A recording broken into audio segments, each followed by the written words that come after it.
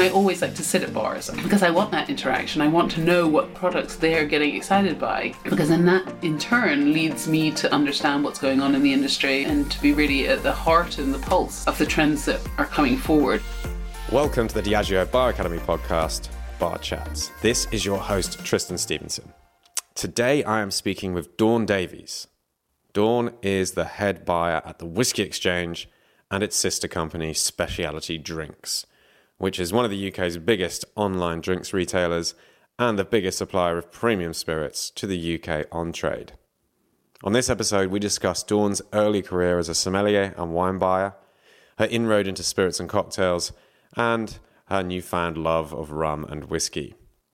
Dawn shares some tips on how to get accustomed with wine, and we discuss how London's bar and restaurant scene has evolved over the past couple of decades. If you know Dawn, you no doubt already love her. If you don't know Dawn, you're about to fall in love with her. Enjoy. Hello, Dawn Davies. Hello, Tristan. How are you? I'm good, thank you. Oh, it's so good to have you on. I'm really pleased we could do this, if not together, virtually, which is almost as good. Sans, tasting a couple of drinks. Not quite as good. Yeah, I mean, we could have made some cocktails or drank some wine or something at the same time, but we'll have to save that for another. Have you seen me make a cocktail, Tristan? Actually, I'm a disaster cocktail maker. Really? There's a reason I drink in bars. There's a big reason. It's because I'm the worst cocktail maker in the planet. I can make a daiquiri now and a Negroni. Well, daiquiri's not that easy, actually. Pina coladas challenge. Yeah, daiquiri. Really? Yeah, well, I know Simon Difford was the first one that kind of got me onto this. He used to have a daiquiri challenge when you'd go around to his home/bar down in Bermondsey. And, it is one and the same place, or at least it was. And he'd have a daiquiri challenge, and it didn't matter who you were, because he used to have a lot of people coming over and doing filming there, and, sort of daytime events or whatever, product shots. And if anyone was interested, he'd make a daiquiri with them, and they'd make one and he'd make one. And then they'd sort of taste them and decide which was the best. And for him, the daiquiri was this sort of, this incredible cocktail that could be very easily changed based on the proportions and the method of the production. Do you double strain it? What glass you serve it? And all that kind of thing. For me, it's what rums. So Mitch, my partner in crime with rum, we always do like a classic sort of aged rum and then a splash of Agricole or Claret. Nice. Just to give it a bit of funk. I don't think there's a rum cocktail that doesn't benefit from a little bit of that sugarcane juice spirit. Like, just lay it in there, right? I don't think there's anything that doesn't benefit from sugarcane spirit. Christmas dinner, all of it. Everything. Well, that's a good tip for a daiquiri, though, actually. Just a little splash of Agricole or Claret or something in there just to funk it, for sure. The only reason to say is I'm just surprised that you can't make cocktails, but Negroni and daiquiri you think you're all right with. Yeah, I think so. I did have sort of I bought Ryan Chetty's book, and I was like, okay, I'm going to try some. And I got quite into it, but I just, I'm kind of one of these people that just I'm a main course cook. So I just throw things in. The discipline required to make cocktails is beyond my comprehension. I'm not focused enough. Yeah, no, I can't follow any recipes. It's kind of the golden rule of bartending, really. It's like, just stick to the ratios and everything will be fine. Once you start deviating. Yeah, that's just not in me. Yeah. Negroni's a lot more forgiving, I think, as a cocktail. Like, you can mash up those ratios. It's the one bartenders mess up the most. Do you think so? Yeah, I mean, I only have Negronis in bars that I trust the bartenders of the bar. Interesting. Yeah, I don't know. I mean, I don't really order them anymore. I prefer a Boulevardier, the kind of bourbon version of the Negroni. I think it's a better drink. Yeah, because gin gets lost a little bit in the Negroni. It's fighting against Campari and Sweet Vermouth. They are a couple of powerful players, and gin, especially depending on what gin you use, because some of them, let's face it, don't taste a lot like gin these days.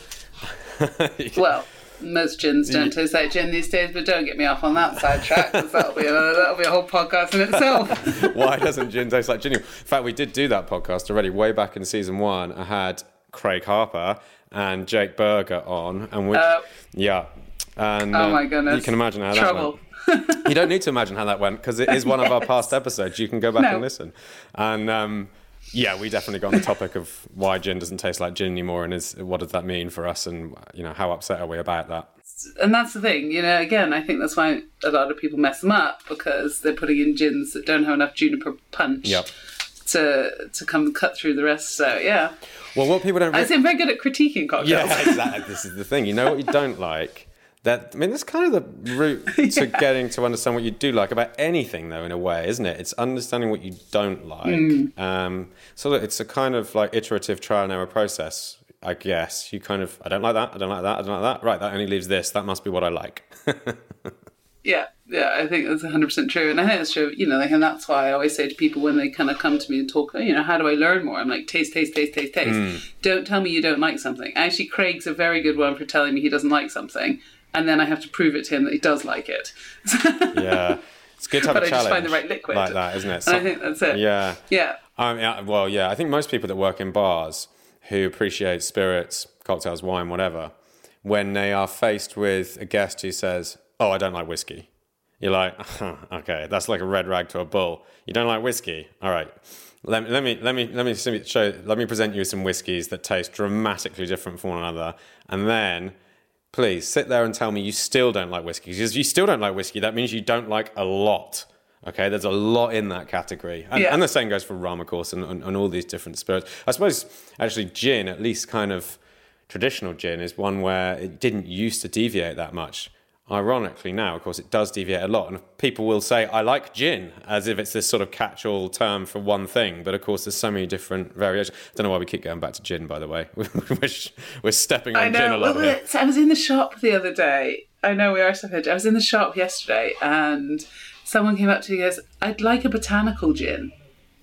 And I kind of looked at him, and I was like, okay, I can do that. Yeah, easy. And then kind of by just talking to him, I actually realised what he really liked was juniper. Oh, okay.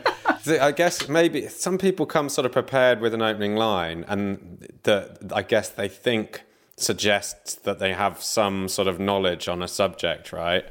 They're like, right, what am I going to say to this lady that doesn't make me look like a fool? Okay, I think botanical, is that a word that they use with gin? Yeah, let's go with that. But I'm going to go to a botanical gin. It sounds good, sounds natural. That'll work. He might have been thinking about that all day.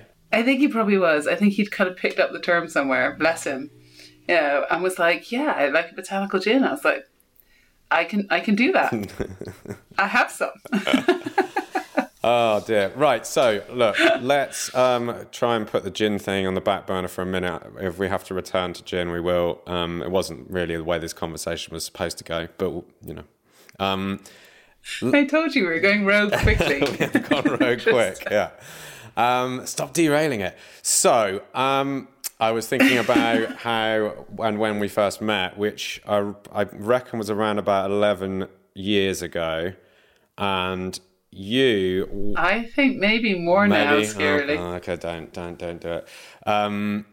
You were kind of one of the key, almost instrumental players in popularising Pearl, which was my first bar in London, the first bar we opened. Because you worked around the corner in a little corner shop called Selfridges, and you basically took it upon yourself to just bring people in virtually every night, whether they worked at Selfridges or otherwise. And some of them, by the way, quite famous people as well. A lot of chefs, a lot of celebrity chefs.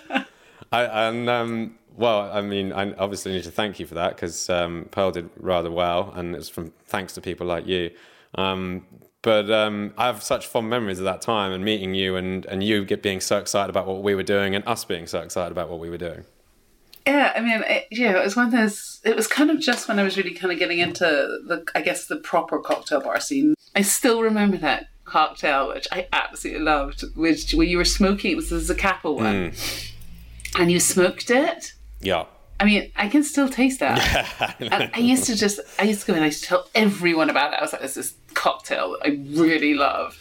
And it was, for me, such an eye-opener to kind of have that theatre as well, that I really loved. Yeah. It kind of brought all the elements of things I really adore and kind of put it into one place that I could just sit. That was like 5-minute walk from my office. Yeah, that was handy.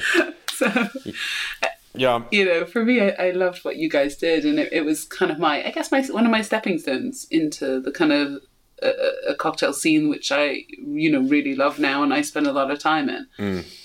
Yeah, because we should say you were wine buyer at Selfridges at the time. Although I guess buying spirits as well, or were you just doing wine at that point? Yeah, I was basically the wine and spirits buyer. Yeah. Everything. I was the booze buyer for Selfridges, essentially. So, what does a head buyer actually do, Dawn? So essentially, it sounds very glamorous. In theory, we should taste a lot of product, and that's all we should do is bring in beautiful products from all over the world. There's a lot of spreadsheets. There's a lot of looking at numbers. There's a lot of doing deals. There's a lot of the boring stuff. It's all about kind of looking at the market, analysing what's going on out there, looking at sales, looking at stocks, working with your supply chain to make sure you're bringing in the product at the right time in the right place. So it sounds very glamorous, but in truth, it can be quite dull. I guess there's, from a producer's point of view, they want you to stock their stuff. Like, the big challenge from that producer's point of view is, I've got to get an appointment with the head buyer. I've got to get it in front of them. I've got to get it. So you must be constantly dealing with people trying to get your attention and your time. And presumably you don't have enough time and attention for all of them. So how do you select who gets to see you? So I get probably over 100 emails a day from suppliers and from prospective suppliers. And first of all, I work with a website, so I have to look at visuals. So I have to look about what the bottle looks like.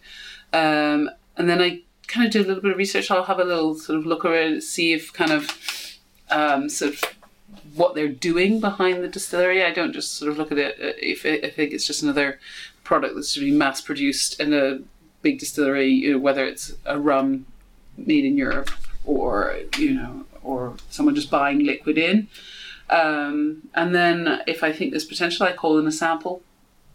I don't have any meetings before I taste because, frankly, if you have to sell your product to me on anything but taste, walk away. Yeah. I don't care about marketing. Yeah. And then I look at everything. I look at the price. I look at, is that value for money? There's some products I've seen that I think have great liquid, but then I'm like, I'm sorry, I'm not paying £60 for that product. That's ridiculous. So I'm very much a curator. I'm the gatekeeper for the consumer, and I take that sort of quite seriously, to the point that people are upset with me when I say that the product's not good enough. I will, if anyone asks me for feedback, I am honest to a fault. You have to be.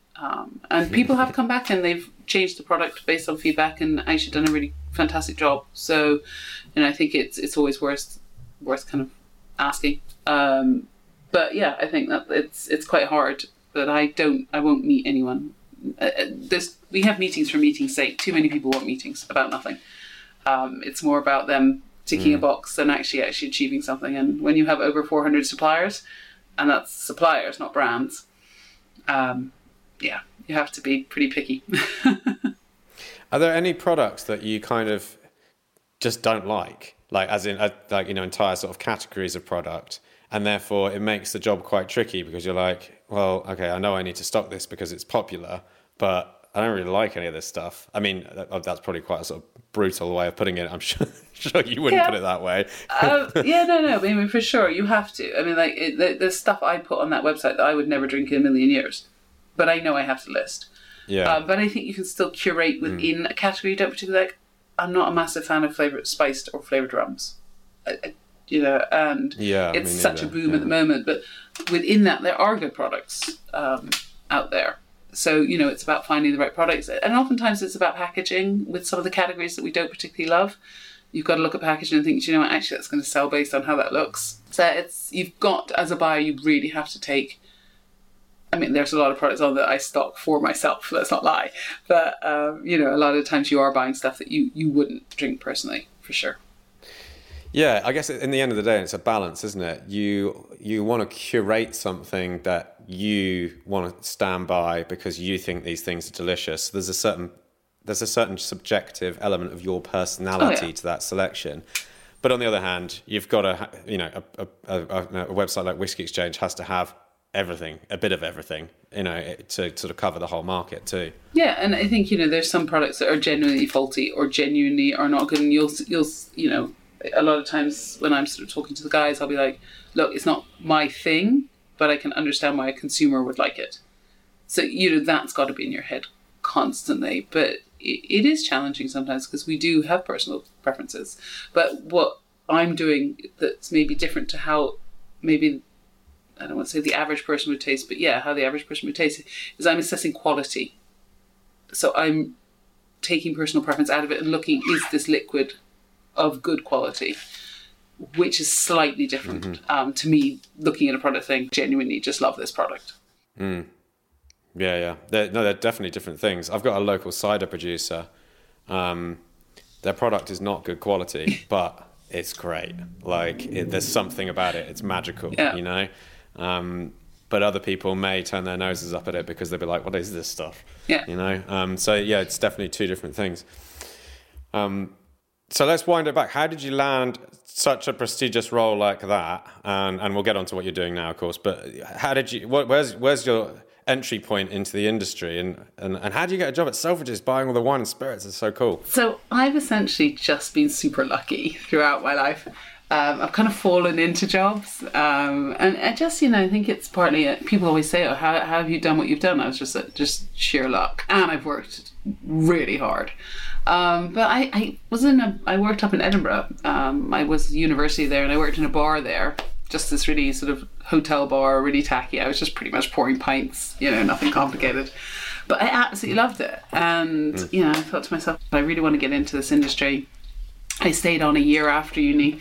It was basically my Guinness drinking fund because my father refused to pay for my Guinness habit. And, I was like, okay. I went travelling. Went to this amazing restaurant in Australia called Tetsuya's, and I had the most incredible wine experience. And I was like, I have to do this. I have to become a sommelier. This is what I want to do. So actually, Tetsuya was opening a restaurant in London, and I thought to myself, well, I can be a waitress. That should be fine. So I walked in, very posh restaurant in a hotel in London. And I was like, I would like a job. And the guy's like, have you got any experience? I was like, I've worked in a bar. He goes, do you know how to carry plates? I'm like, how hard can it be? And literally I just bombarded him with just my sheer enthusiasm for wanting to work for them. And he goes, okay, well, we'll think about it. We don't have a job for you right now. And literally about 2 months later, he called me back out of the blue and he was like, we'd like you to come work for us. And it was there that I kind of started working with an amazing sommelier called Nabuka Okamura, who pretty much taught me everything. I was just a waitress. And she went to Zuma and I went with her. And then she left Zuma and I was the only person that knew the wine list. So they're like, you're a head waitress, would you like to become the head sommelier? I was like, I know nothing about wine, but that would be lovely. Thank you so much. And kind of my career went from there. Then Gordon Ramsay spotted me, brought me into Boxwood. Then Nigel Platt-Martin took me into the Square in the Ledbury. I ran the Ledbury for a couple of years and then just got really just knackered doing 90 hours a week. And so I left.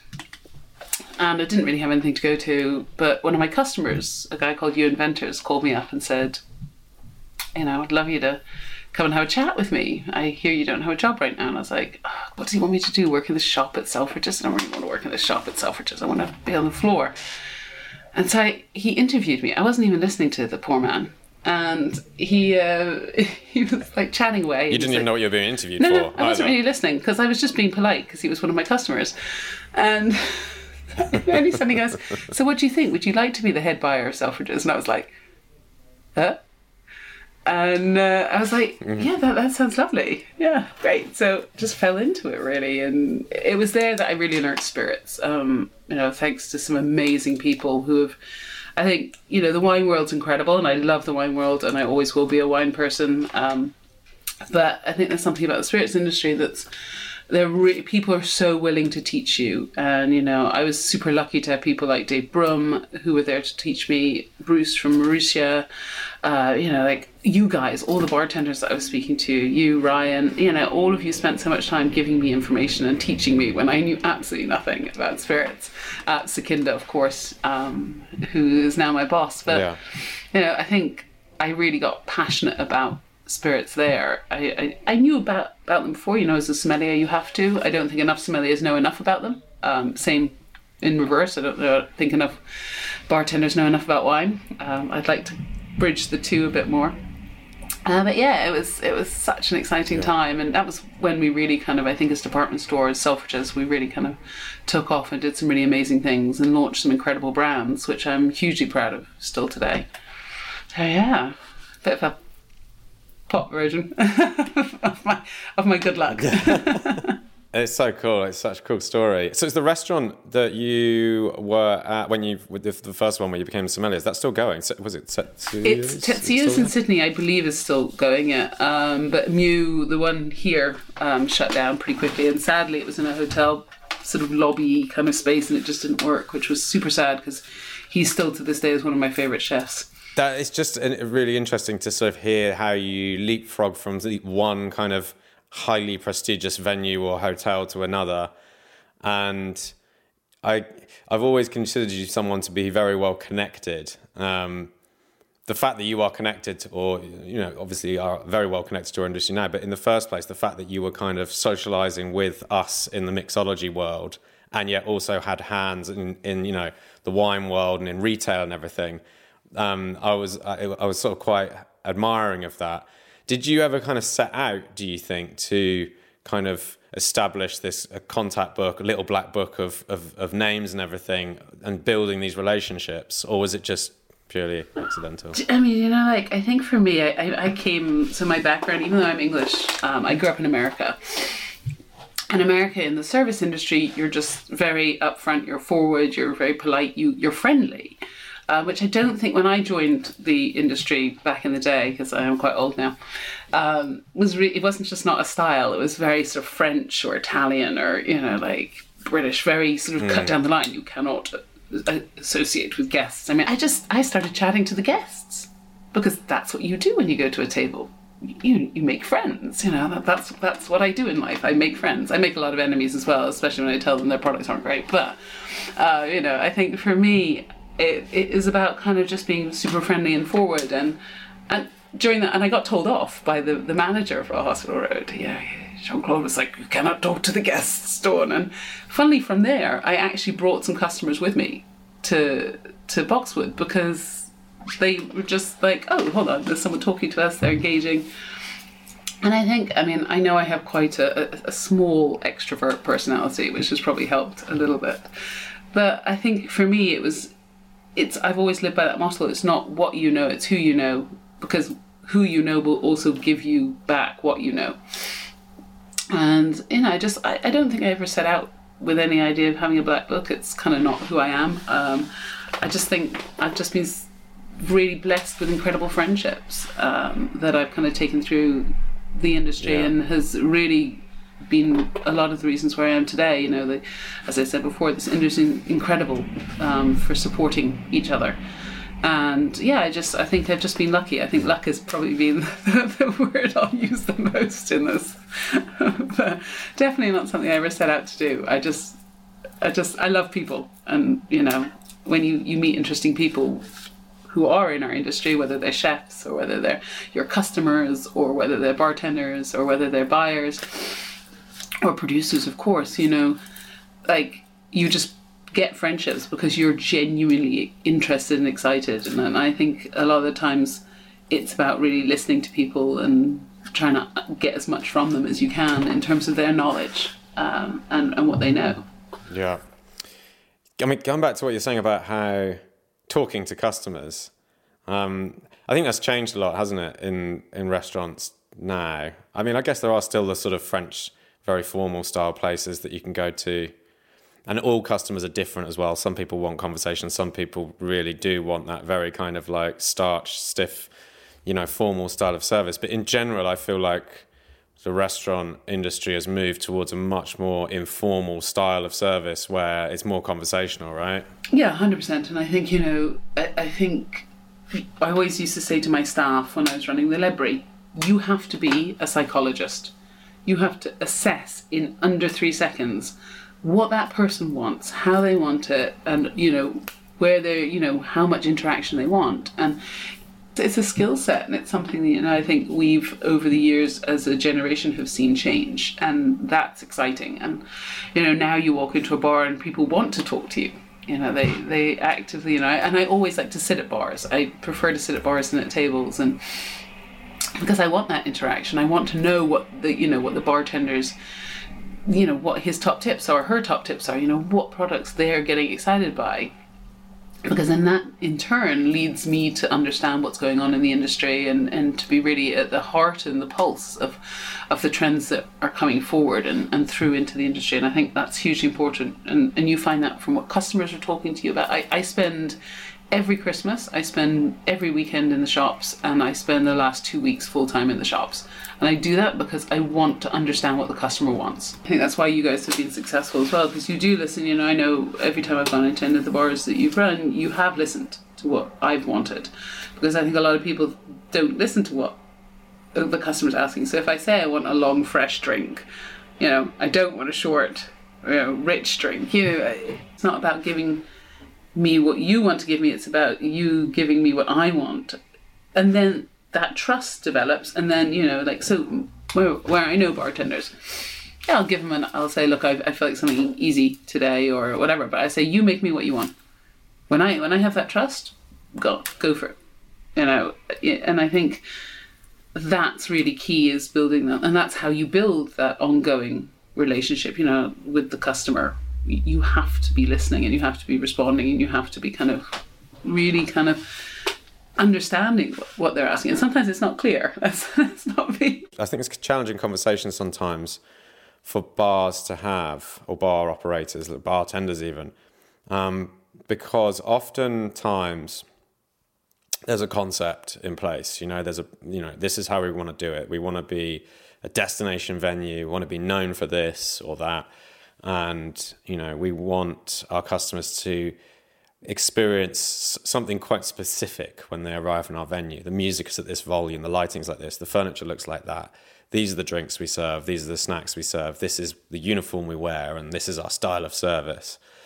And it's often very important for a brand to, be very aware of what those, what that looks like, and to not deviate it from it too much, because it may confuse customers as to what that brand represents.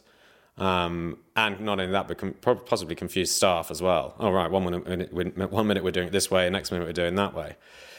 So then to sort of ask for them to say, right, we need to be adaptable because this customer wants that and this wants something different, and to listen to the guest and to react. It can be challenging, right? Because you're like, well, what am I supposed to do? Am I supposed to hold fast with these values that represent the brand? Or am I supposed to be a chameleon that can change and do things differently depending on the need of a customer? But I think you can still do that within a brand, and I think it's how you then manipulate. And when I use that word, I use it in brackets, the customer. So, like, for example, if someone comes in and says, what I want, I like this type of drink, and you don't have exactly that type of drink, as long as you've heard that's what they like, you will be able to find something. If you're a good enough bar, or you have a good enough wine list, or you've got a good enough selection in your shops, you'll be able to find something. And and actually the key is not just that, it's the key that the staff are trained.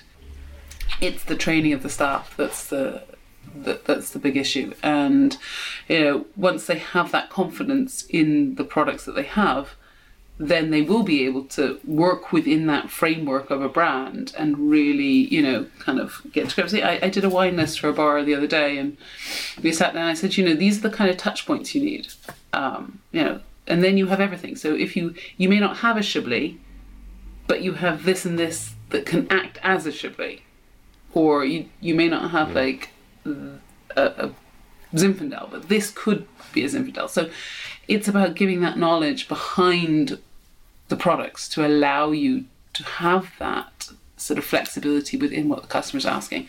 And I think, any good bar or restaurant will have that. Yeah.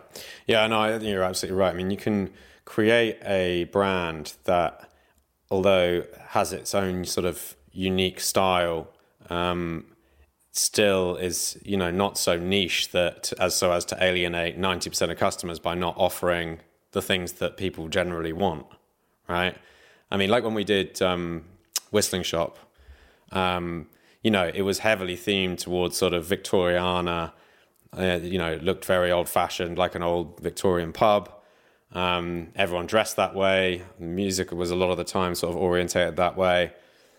But, we didn't just serve drinks that people drank in Victorian times. We basically had a cocktail menu that was broad in its styles. It covered everything from like sours to fizzes, Collinses, stirred down brown cocktails, beers, wines. And even though the names and sometimes the descriptions might have suggested that these were all sort of cut from that same Victorian cloth, in actual fact, there was a drink there to satisfy everyone's need. Yeah. It was just important that the staff knew which of those drinks sort of fulfilled each of the different purposes. And I think that's kind of what you did at Black Rock as well. You gave people those categories to be able to understand, okay, if I like this, they may not have the exact whiskey I want, but they'll have that flavour camp or that idea. And, the staff were able to say, okay, if you like that, then this is what you kind of want to try.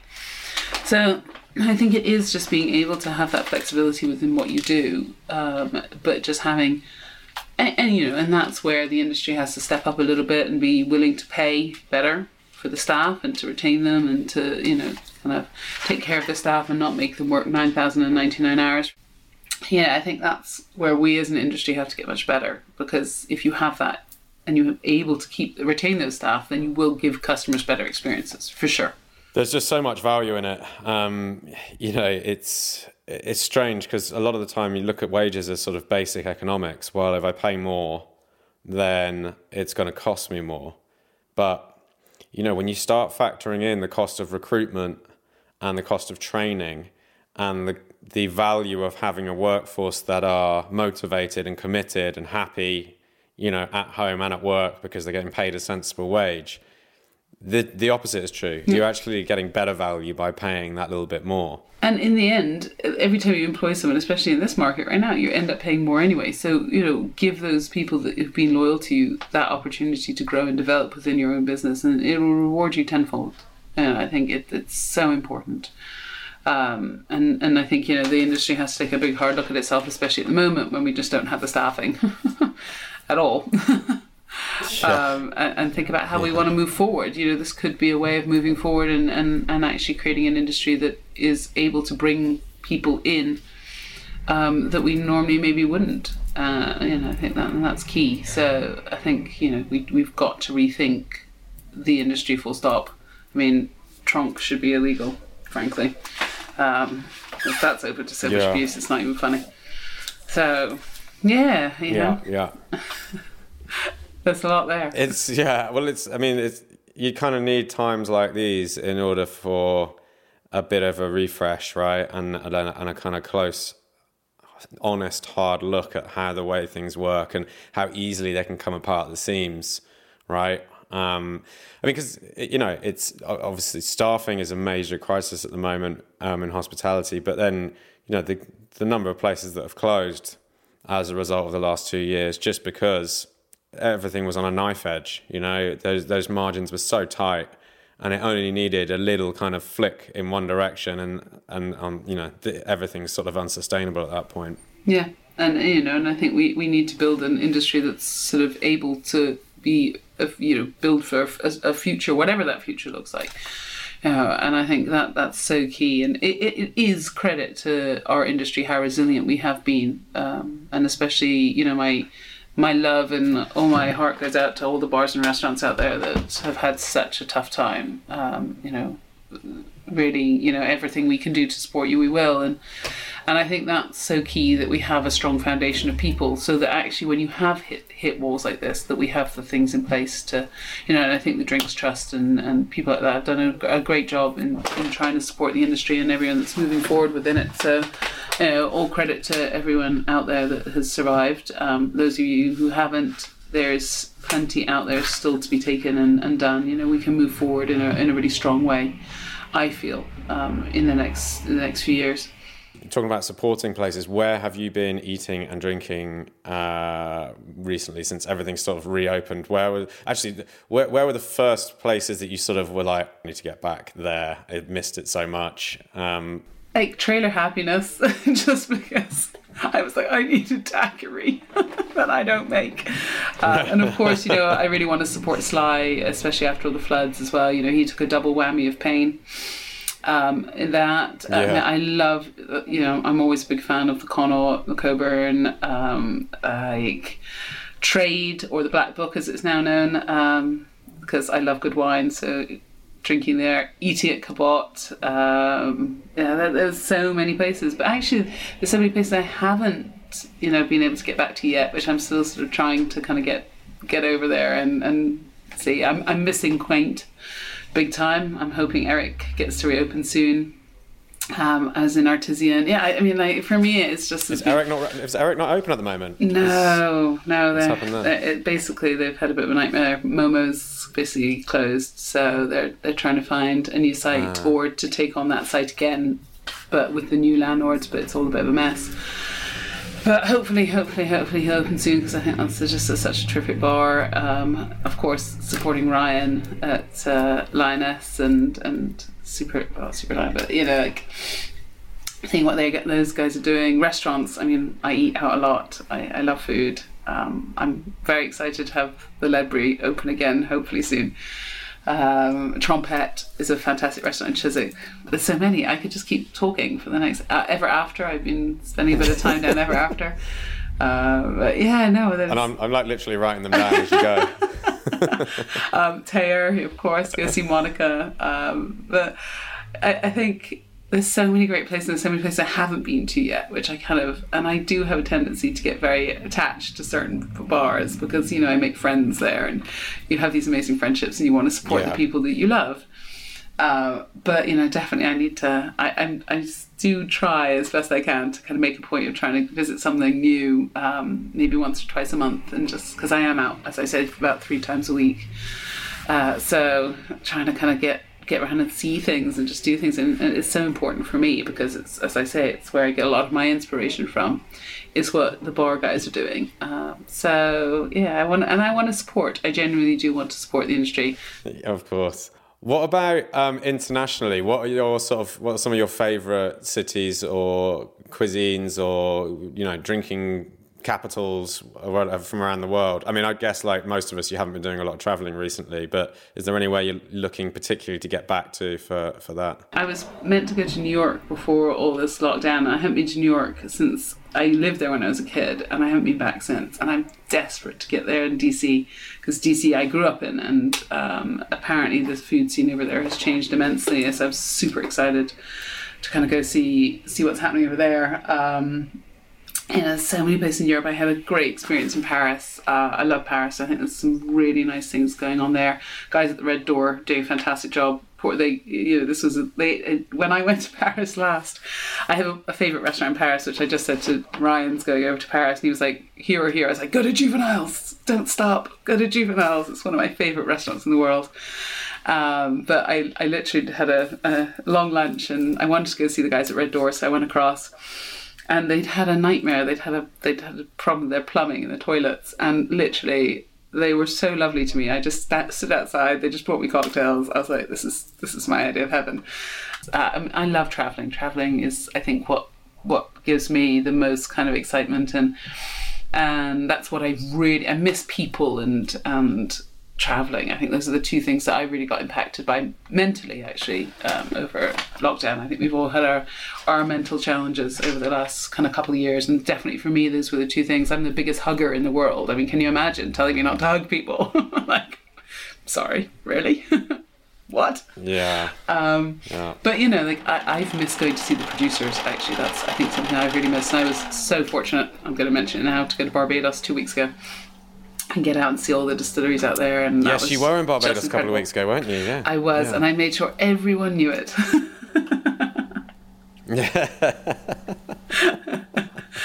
But incredible, you know. And I bet that was great, because that's proper travel, right? That's proper travel. You know, that's not just like, oh, I'm kind of, you know, going to a European city, which is great, of course, but like Barbados, that's travel, right? Yeah, absolutely. And, you know, like for me, just to get there and see, I think you can't really understand something properly in terms of production or in terms of vineyard or whatever you're looking at in the drinks industry without visiting it and for me, that's like where I get, and the poor people, I get so geeky, and I'm asking all these questions, random questions. You just see them going, oh, why do we let her in? Why do we let her in? But, it's, for me, it's so exciting. And we took 3 amazing journalists with us, which was fantastic. And we had just the best time. I'm not going to tell you it was 100% a work trip. There may have been a few poolside beers and daiquiris. It's never 100% work in travel in this industry, I don't think. But that's the way we like it. But yeah, I mean, you're right. You visit a distillery, and I have done hundreds, I think about 450, and doing all the books. I am so jealous of you. And you, every time you line up a distillery visit, you're like, I wonder what this is going to be. I mean, sometimes you know a lot about a distillery before you go there, but oftentimes you're like, I wonder, what's going to be interesting about this place. Is it going to be tough to write about it? Because there's not really that much going on, or it's too similar to another one. And then when you get there, you're like, there's so much here. Whether it's history or a production side of it, or it's the characters that make the thing, or it's the way that it tastes.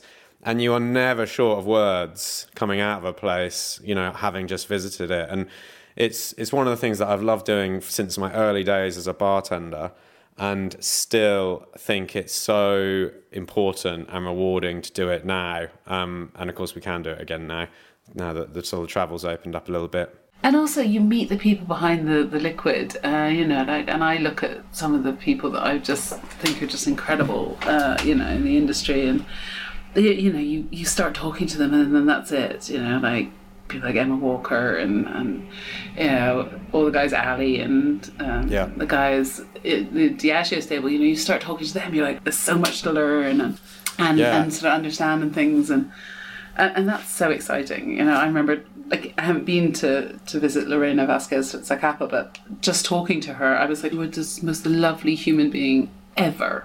Yeah. And then she's like going on about this biochemistry and all this, and I don't understand any of it, but it's so interesting. She's amazing. And that's so exciting. She's incredible. She is an I adore her. Force of nature. Her. Yeah, she's just. I've met her quite a few times over the years, and including once in Guatemala. I was actually very lucky. In fact, it was not long after Pearl opened. We managed to, because I used to work for Diageo many years ago. Never got to Guatemala on the payroll. I remember, Tristan. Yeah. I remember. And then one after Pearl was a success, we sort of started, getting access to some of these trips. And Tom and I, my business partner, went out to Guatemala. We were there with Tim Phillips and a bunch of the Australian guys and girls. That was some trip. They flew us around on a helicopter.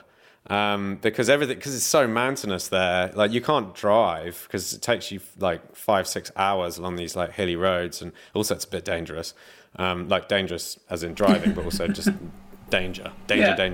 And so they just hired helicopters for a week and flew us around the place, and you get to go to that aging facility, which is above the clouds. I mean, it's not just marketing, that whole thing. It's true. It's very high up. You're so lucky. I mean, I love your books.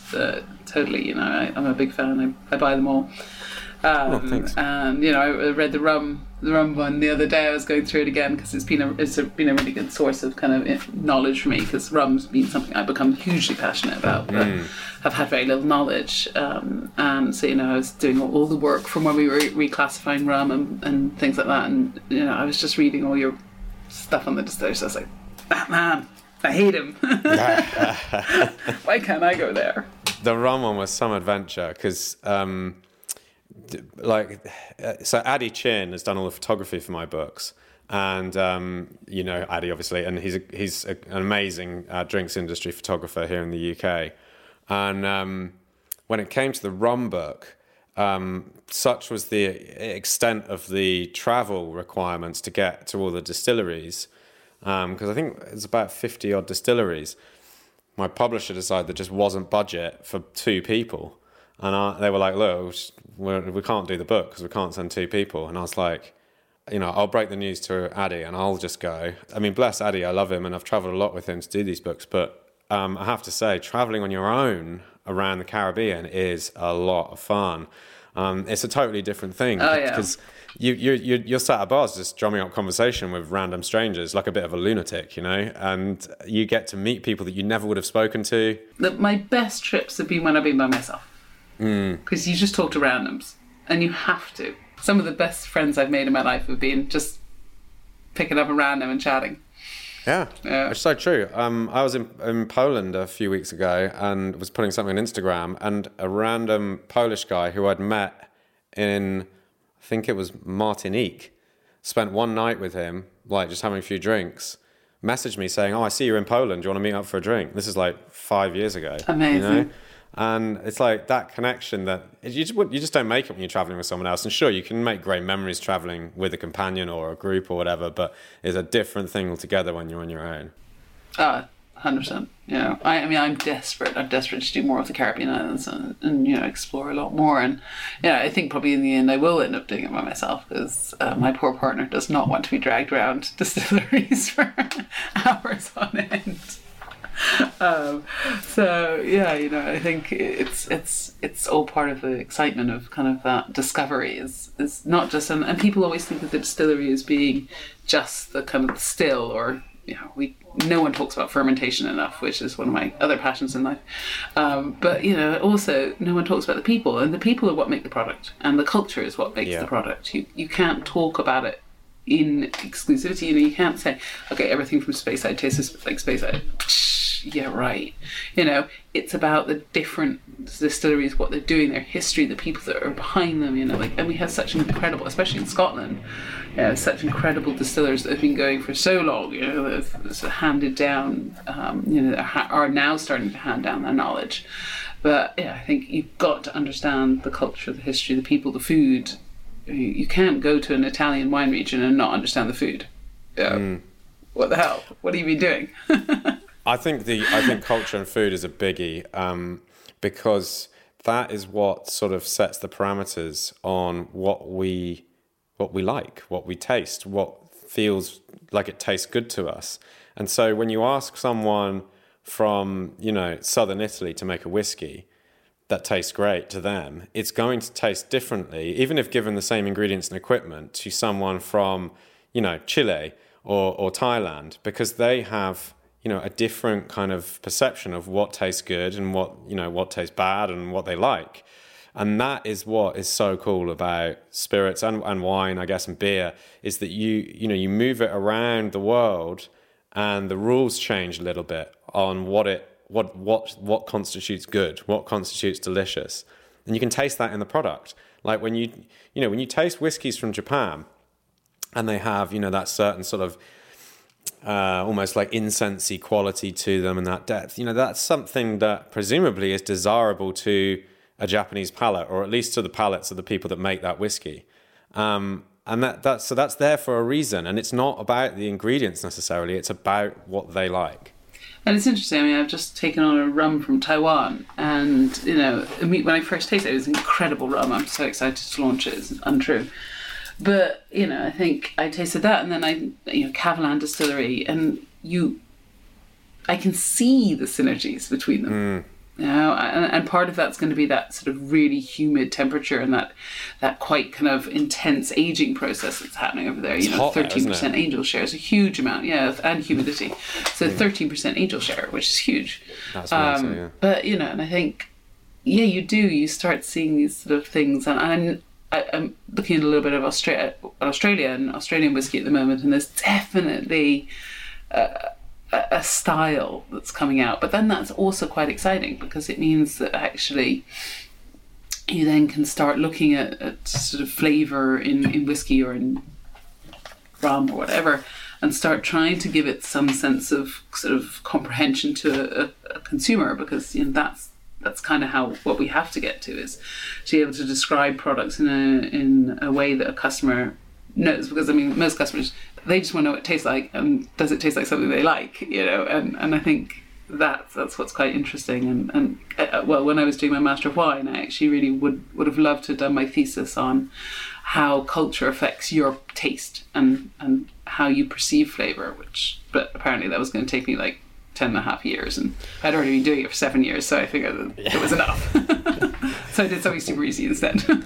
Yeah, well, that's a book, not a MW thesis. There is a book in that for sure. Definitely not. So okay, we're talking a little bit about spirits and things. Do you want to tell us what you're doing currently, what your current role is, and how that's going? So I'm the head buyer for the Whisky Exchange, also to the trade known as Specialty Drinks. Sukhinder and I had been chatting for a long time, actually. I'll never forget when Sukhinder, I always tell this story, but I think it's quite entertaining.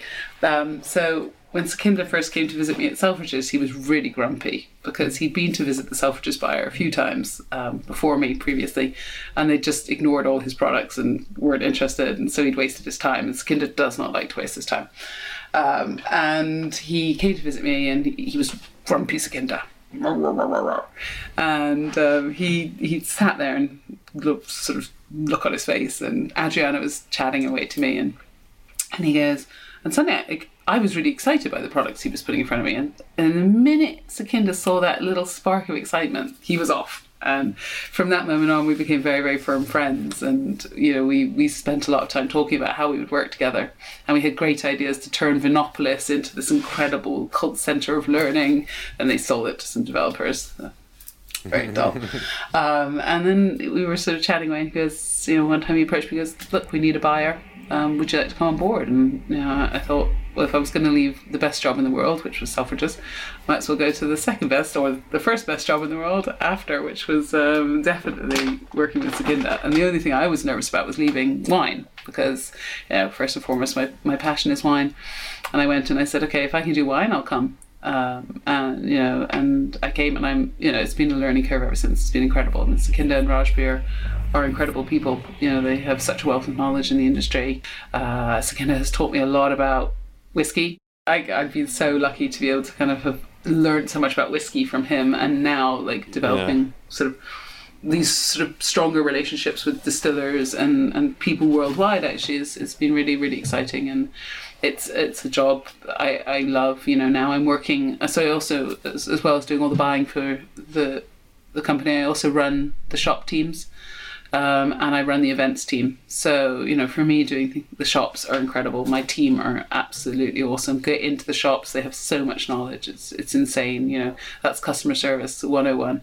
And the events, doing those has been such a blast. I mean, Whiskey Show kills me every year, but I absolutely adore it. So which events have you got on the roster these days? Do you want to just run through them? So we have now got 5 events.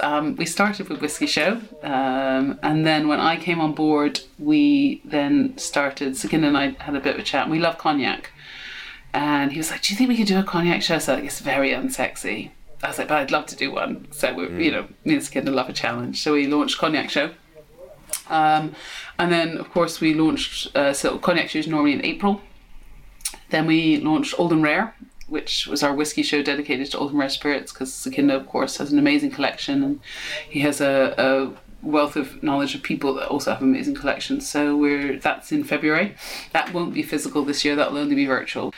Of course, that was Cognac Show. And then Champagne Show came next, because I love champagne, and any excuse to drink champagne is on my radar. And we actually have the biggest selection of champagne online in the UK, which not many people know. Because champagne is definitely a passion of both mine and Sukhinder's. So that's always sort of end of October, beginning of November. And this year we launched Rum Show at the end of July, and will be physical this year. So hugely excited to have that coming on board, because that's, again, as I say, something I'm passionate about. I would love to do an aperitivo show as well, but I think my events team might murder me if I give them any more shows just at the moment. So quite a few. And we do trade and consumer on those. Yeah, and I remember was it last year? Was it the year before? It's going back now, isn't it? The Black Tot day, which was awesome. Because were you broadcasting, how many hours did you do that for? So Mitch Wilson and myself did 24 hours up. Of we live did not stream. sleep. Of live stream. Yeah. It was hardcore, but it was probably one of the funnest things I've ever done. And Mitch and I are a little crazy, and we have these really crazy ideas, and everyone's like, no, you can't do that. And then Mitch and I are like, well, why not? It sounds like a great idea to us. So this was for anyone who's not aware, this was to celebrate the 50th anniversary of Black Tot Day, which was the final Navy rum ration administered on a Navy ship, which was it 31st of July 1970. Yeah. 70, yeah. The 11th hour. And we had such a blast. So, of course, you and Craig came on, which was absolutely hysterical and still one of my favourite moments of the show. With a flagon of very old. Well, you had a flagon of one of the original rums as well, didn't you? Yeah, so I managed to, some years ago, acquire a flagon. I think they're an imperial gallon, aren't they? Something like it's about 3 or 4 litres anyway. Of Navy rum, which I think was bottled in 1954, and I think I bought it about 10 years ago, and I'd always said, I've still got it in 10 years when it's the anniversary of Black Tot Day. I'll crack it open that day and then just give it out. And lo and behold, by that point I owned a rum bar down here in Cornwall where I live, and so I was like, well, this is great because I can crack it.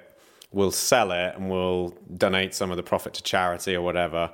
And then you guys were doing this Black Tot Day celebration thing. So myself and Craig Harper from the gin episode, but a very good mutual friend of both Dawn and I, decided. So we elected to make daiquiris using this rum, which is... I'm trying to think of a kind of analogy that you could. Well, I don't know. It's definitely not perhaps the most obvious use case for for 70-year-old rum, and we broadcast. We joined your live stream, didn't we? And made these daiquiris live on the beach. Yeah. It was absolutely hysterical. Still a favourite moment. I mean, and there was so many favourite moments of that 24 hours, and I think it was kind of. I think there was moments during these lockdown periods when we did Whiskey Show and I almost killed Dave Brum by making him do about 20-something chats and talks over 7 days. There's things like that which I think have been absolutely incredible that we've done, that have kind of been sort of so future and forward thinking and just kind of seize the moment, and I'm hugely proud of my teams. I have the best teams in the world. So what is it like working for Sukhinder and Raj? Because... they are an incredible force in the industry here in the UK. For anyone who's international who's not aware of them, then they've from really almost nothing established what I would say is one of the best, if not the best, online whiskey websites out there, but also become an incredible part of the on-trade here in the UK, supplying the best bars and restaurants around the country with, an enormous range of products that and doing it, at now huge scale. But not only that, they're just lovely people and, incredible. Sukhinder's collection of whiskey is, if not the best in the world, then the second best, but certainly up there, right? As one of. I've seen it a few times and. Yeah, and it's amazing. So, what's it like being, inside that machine and being part of it? I always say that me, Sukhinder and Raj are like family. We fight a lot, like 3 very strong-willed people who are, incredibly driven and incredibly hardworking. They work a lot, a hell of a lot. And I'm pretty close behind them in terms of the volume of work I do. But, I think there's a lot of passion here. And when you have passionate people, and Sukhinder, not many people say no to Sukhinder, but I'm very good at saying no. And, we have this great relationship where we'll just shout at each other, we'll be going at each other. And then the next thing we'll be like, oh, did you try that amazing product? And, we'll be best friends again. And, and I think it's quite a challenging relationship. I won't say it's been the easiest, but it's also been one of, hugely rewarding in terms of learning and just kind of, getting an opportunity to work with these 2 brothers who, have really got so much depth of knowledge and stuff like that. And I think we've probably both learned a lot from each other. I think we've been in the industry similar time frames, actually, scarily enough. And I think that's what's been the amount I've learned from them, I would say, is the thing that I sort of most am thankful for them, and for giving me an opportunity. And I didn't have a clue, like I'm a buyer that's terrible at maths, so kid is like and Raj are like math geniuses. So it's been a really interesting learning curve for me, and it hasn't been easy, but it's also been a barrel of laughs. So it's that kind of a bit of that kind of tough times but amazing times. So the highs and the lows are definitely extreme. Cool. Well, look, let's start rounding this up. What's next? What's the future hold for you? I don't know. I mean, we, as most people know, Pernod Ricard has just bought us. So I guess I'm a bit of a wait and see at the moment. Nothing should change, but like anything, when you have a change in anything, you have to just wait and see and see what the future holds. But I think for me, it's about kind of, I want to build my knowledge. I still have so much to learn. I haven't even started learning. And, so I think for me, I really want to concentrate on getting out there again and talking and tasting and doing a lot more distillery visits and things like that, which I've kind of, I guess I put aside for the last couple of years because I've just been working so hard on everything. But yeah, I think we're going to expand my team, so the buying team. We're going to bring a couple more buyers in, just because myself and Assis are struggling to keep up with everything. And yeah, just kind of sort of focus on the next sort of 12 months and kind of really start sort of seeing what the world's going to hold, sort of where we're coming out. And I think I'm excited to see. I think there's going to be a lot of innovation coming through over the next couple of years. There's some amazing product out there from some great producers they're really doing some great stuff. So I'm excited. I'm excited to see what the world has to offer. But yeah, who knows is what the future is.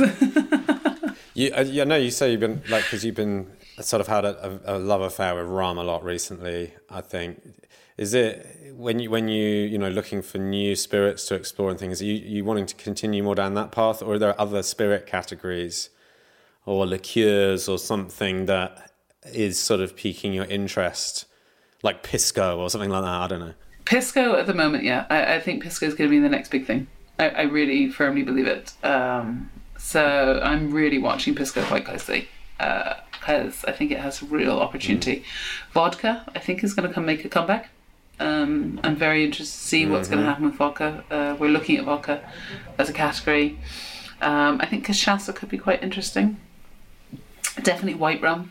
I think these white spirits, something's got to replace gin, and I think there's a few of them sort of queuing up to kind of take on that mantle. And I think there's something very interesting about sort of grape-based spirits, definitely.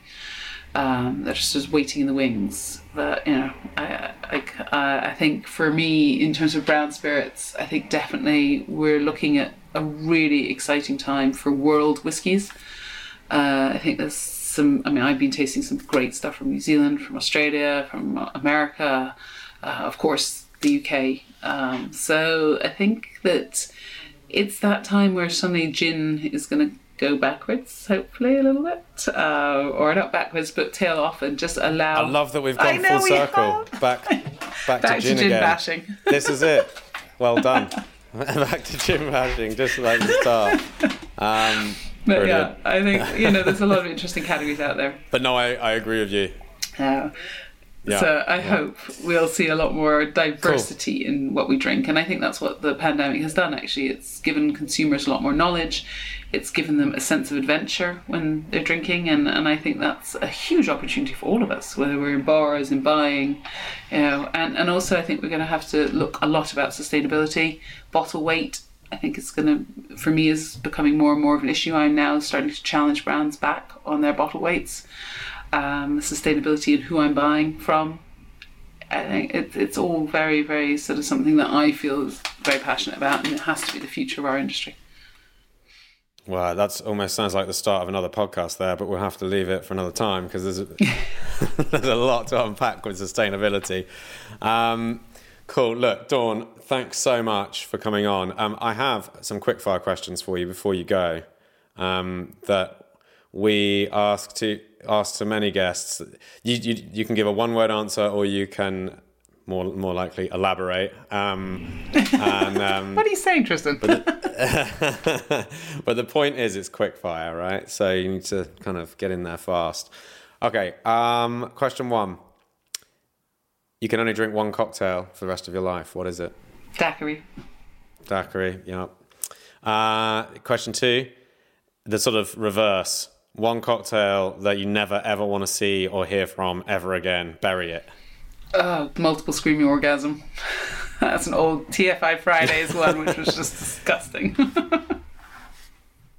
I don't think. I mean, it's obviously that sort of family of orgasm drinks are well known, but I don't think that can kind of create a mental sort of image of what that actually tasted like. I know I've had one before. Just gross. Just too sweet. That's like a childhood bad one, you know, when you've had something when you were a teenager and it's like, Okay, one bar that you're going to be sat in for the rest of your life, perched on the bar stool. That's the hardest question ever. Do you know what?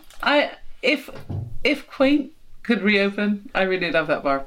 I think it's just I had so many good times there, so yeah, definitely. I think that for me at the moment, but that could change in like 5 minutes because I'd love to sit in many bars for the rest of my life.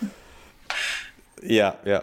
And then final question. So you're bartending.